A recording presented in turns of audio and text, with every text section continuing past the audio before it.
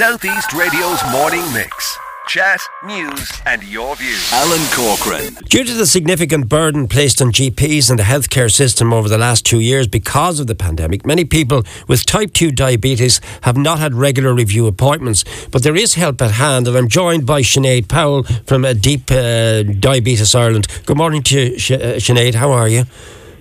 I'm very well, Alan, and you? I'm grand. Now, you are a senior dietitian with Diabetes Ireland. How big an issue is this with people not keeping a regular check on their diabetes and the levels of blood sugar, etc.?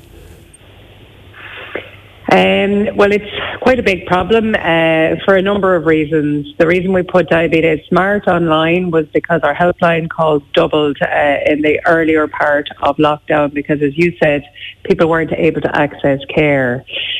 So we are concerned, obviously, for the number of people that were diagnosed over the last 2 years, that they haven't heard the message around how looking after yourself with type 2 diabetes is so important to prevent complications to do with your feet, eyes, kidneys, all of which can cost the state about 10% of its annual health budget when it's mostly preventable.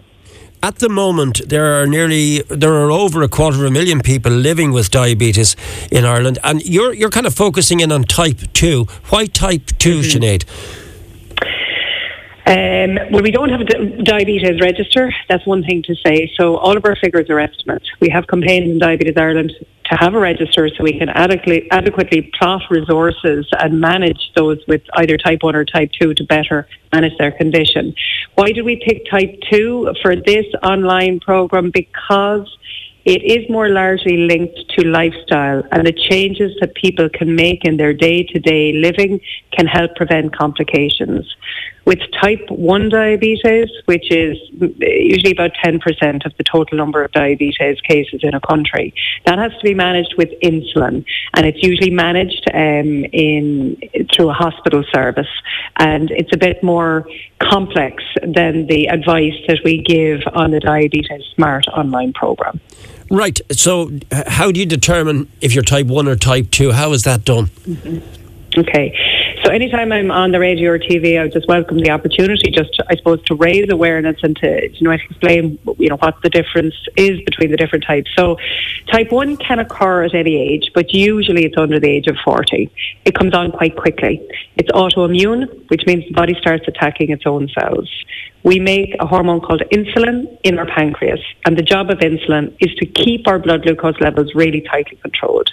So yourself or myself or whoever doesn't have diabetes, we will always have our blood glucose levels between 4 and 7, no matter what we eat, okay? With type 1 diabetes, the body stops making insulin. We don't really fully understand all the reasons why.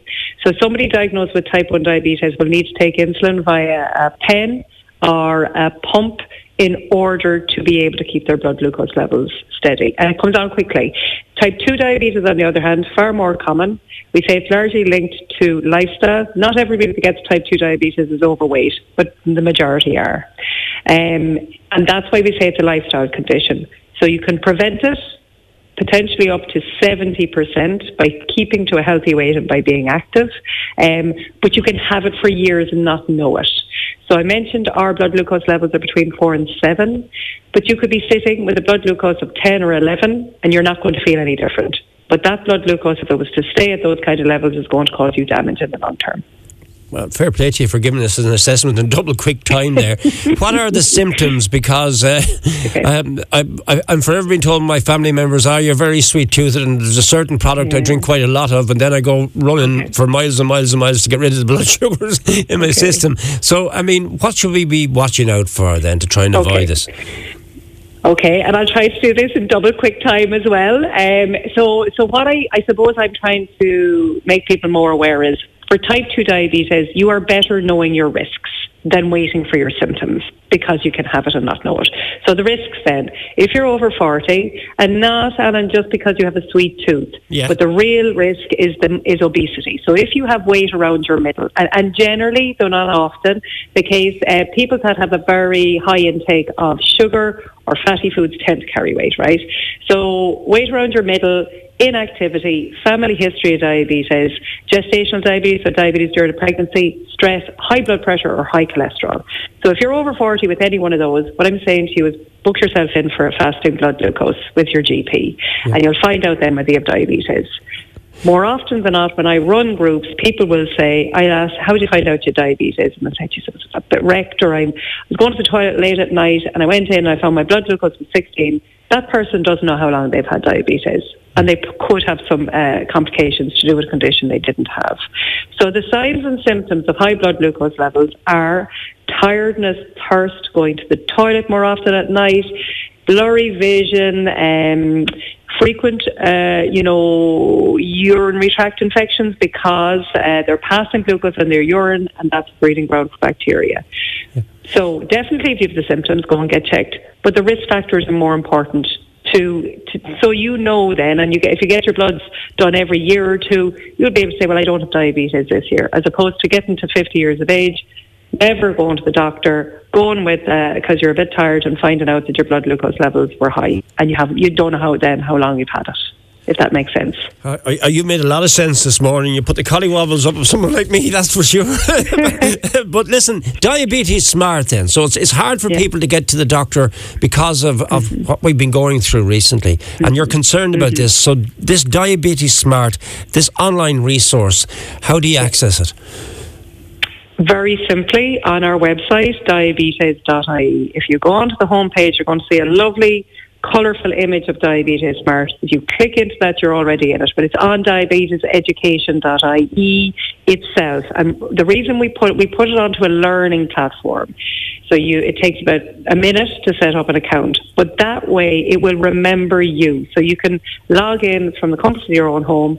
You might think, I don't want to do this, because there's a lot of really good information in there through videos, resources, case studies, but it's a lot to take on. So people might think after 20 minutes, right, I understand now all the different types of diabetes.